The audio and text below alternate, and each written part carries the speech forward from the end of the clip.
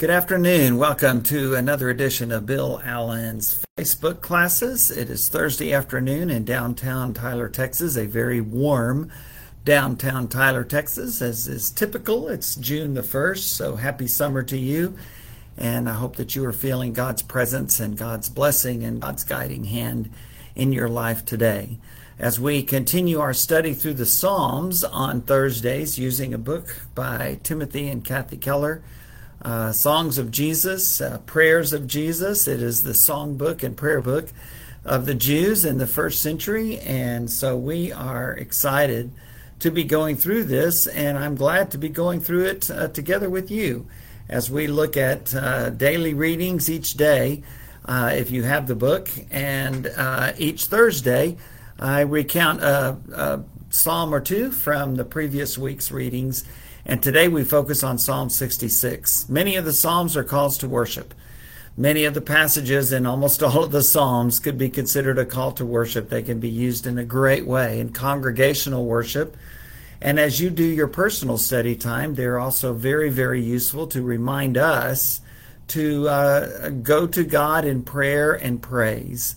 And so this Psalm, Psalm 66, has a lot to say about that. And so let's take a look. Psalm 66, the first 5 verses. Shout for joy to God, all the earth. Sing the glory of his name. Make his praise glorious. Say to God, how awesome are your deeds. So great is your power that your enemies cringe before you.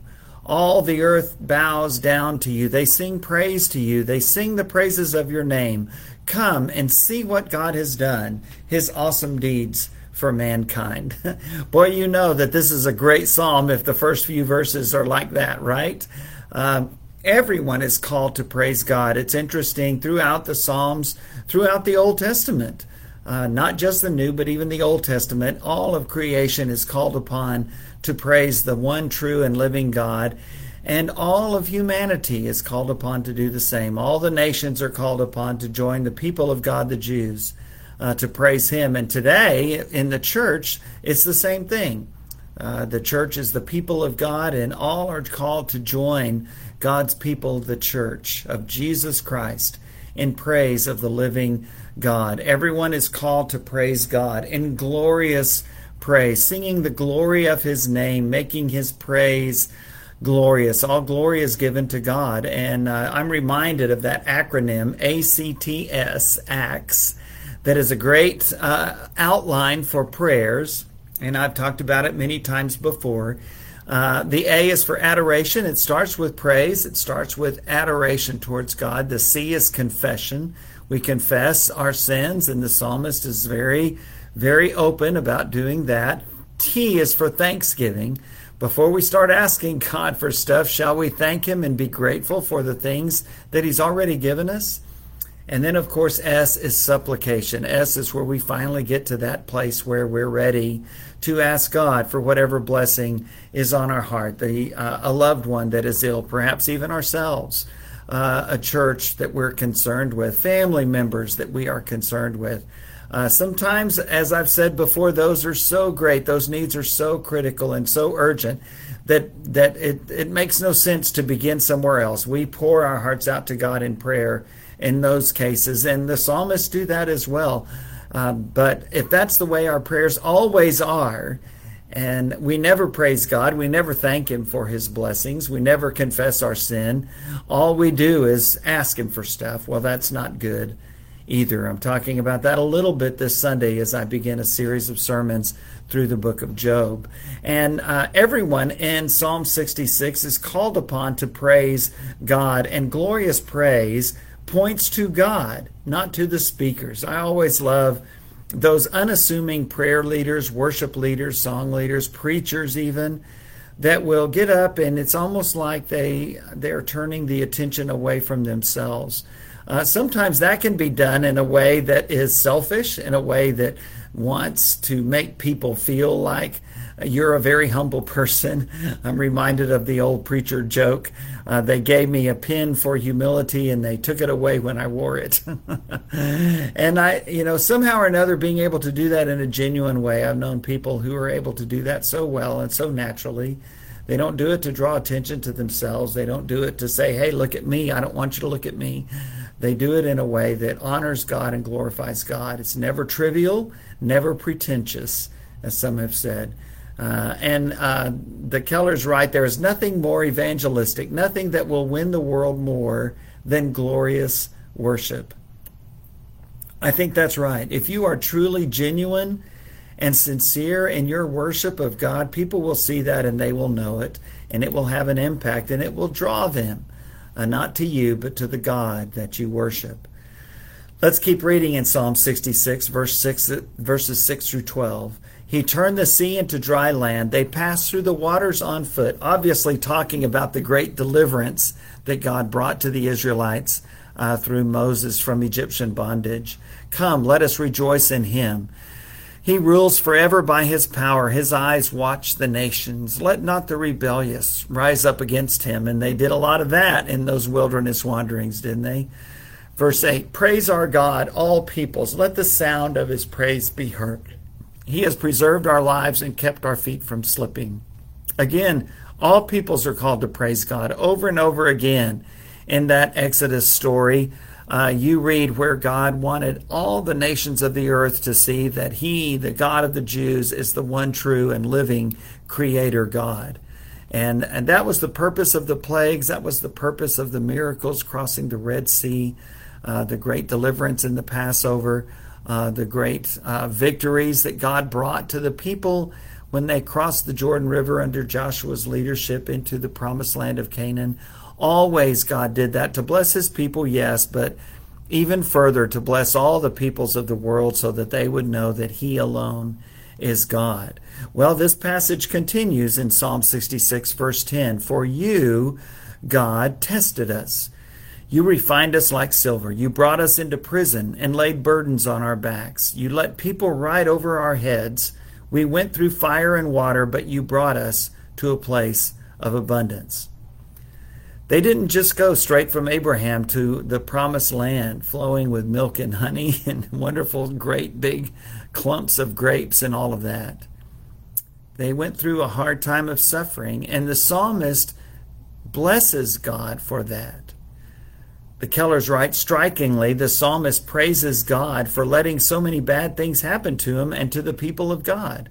God is seen as present in every one of the sufferings that are listed in these verses, and that's the key.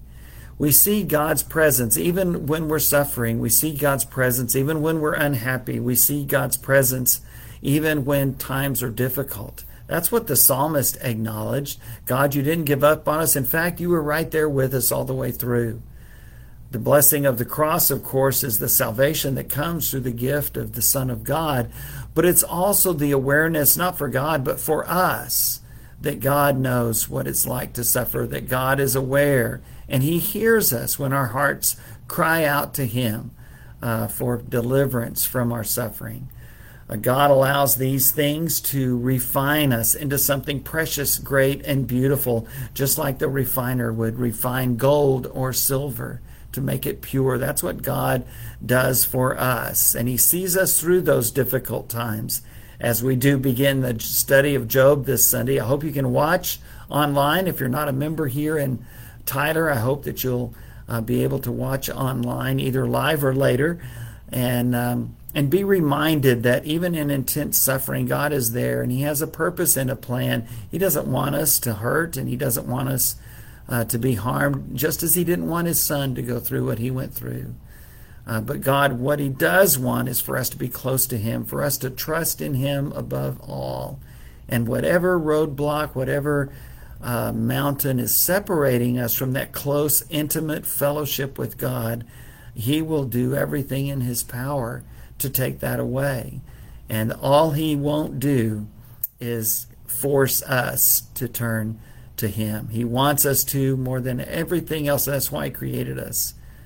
But he won't force himself on us, as we see clearly in the Gospels in the time of Jesus of Nazareth.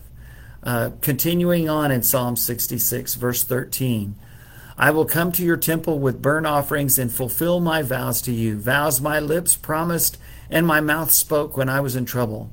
I will sacrifice fat animals to you, and an offering of rams. I will offer bulls and goats. Come and hear, all you who fear God. Let me tell you, verse 16, what he has done for me.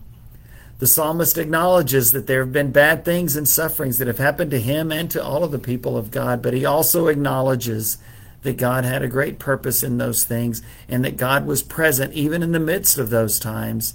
And so the psalmist says, look, when I made promises to you so that you would deliver me, I will come through on those promises. You can guarantee that. I will come through on everything I have vowed to you. Ecclesiastes says, better to not vow than to vow a vow and not fulfill it. And so as the psalmist remembers perhaps that thinking and that feeling and that sense, he promises God that he will fulfill his promises. And then he calls on everyone, come and hear, verse 16, come and hear, all you who fear God. Let me tell you what God has done for me. That's your witness, telling others what God has done for you. Just like the psalmist, you can recount the Bible stories of how God delivered Moses and the people of Israel. You can talk about how David slew Goliath. You can talk about how God delivered the Apostle Paul so many times as he sought to share the word of the Lord with others. But tell your story too. Talk about how God has delivered you. Come and let me tell you, the psalmist says, what God has done for me. I hope you will do that too. 1 Peter 3 says, always be ready to give an answer to everyone who asks you about the hope with which you live. And so, first of all, live with hope. Live with the hope and joy that come through knowing Jesus Christ. But then secondly, be ready when someone asks you, how can you be so positive today with all the doom and gloom around us, all the scary things around us? How is it that you can maintain a sense of not just assurance, but even joy and hope? That's when you say one word, Jesus. And let me tell you what he has done for me. The last few verses of Psalm 66, starting with verse 17. I cried out to him with my mouth. His praise was on my tongue. If I had cherished sin in my heart, the Lord would not have listened. But God has surely listened and has heard my prayer. Praise be to God who has not rejected my prayer or withheld his love from me. Some of the principles of prayer and praise we've talked about is acknowledging God's presence even during the suffering, calling on everyone to come and praise God along with us, recounting not just the things that we want and the concerns that we have, but thanking God for the blessings that he's already given, fulfilling our promises to God, being faithful to what we have said, to what we have committed to. And then here in these last few verses, the psalmist says, if I had cherished sin in my heart, the Lord would not have listened. That's a scary, scary thought, isn't it? But we find that same thought throughout Scripture. It's not that God can't hear. Oh, he's all-powerful, all-knowing, all-hearing. He can hear and see. For the psalmist, that's a great blessing that he sees and hears all. Very much aware of their own sinfulness, but also very much aware of God's mercy and God's forgiveness. And we share that same feeling. But if we cherish sin in our heart, if we get away from that path that leads to God, we have that sin of the high and uplifted hand that I've talked about, that some people have called that sin, and the high and uplifted hand that looks up to God and shakes their fist towards God and says, I don't care what you want. I know what I want. I know what will make me happy, and I'm going to do that. Well, the psalmist says, God would not have listened. He would not have heard my prayer if I had cherished sin in my heart. The haunting words of Romans chapter 1, God gave them over to their sinfulness, talking about immorality, homosexuality, adultery, all of those things, and so many others listed in Romans chapter 1, that if we give our lives over to the works of the flesh, as Galatians 5 calls them, living according to the flesh, not the Spirit, as Romans 7 and 8 warn, then God will let us. Again, he will not force us to praise him. He will not force us to obey him. He will not force us to worship him. He wants that more than anything. That's why we were created. But if he wanted to create beings that just automatically did what he did and had no choice, he could have done that. But he didn't. He put his own image in all of humanity, and he called on us to acknowledge his presence, to acknowledge his blessing, to acknowledge his salvation. And in our day and time, of course, we're able to acknowledge that saving grace that comes only through Jesus Christ. Jesus himself saying, if you love me, you'll keep my commandments. Jesus himself saying, I am the way and the truth and the life. No one comes to the Father except through me. Jesus Christ himself, when he gave us that great commission at the end of the Gospel of Matthew, said this, and I will be with you always to the very end of the age. We join with the psalmist in saying this, praise be to God, who has not rejected my prayer or withheld his love from me. We end this day's study where we began, in the first few verses of Psalm 66, this psalm of prayer and praise. Shout for joy to God, all the earth. Sing the glory of his name. Make his name and praise glorious. Say to God, how awesome are your deeds. So great is your power that your enemies cringe before you. All the earth bows down to you. They sing praise to you. They sing the praises of your name. Come and see what God has done, his awesome deeds for mankind. Come and let me tell you what God has done for me.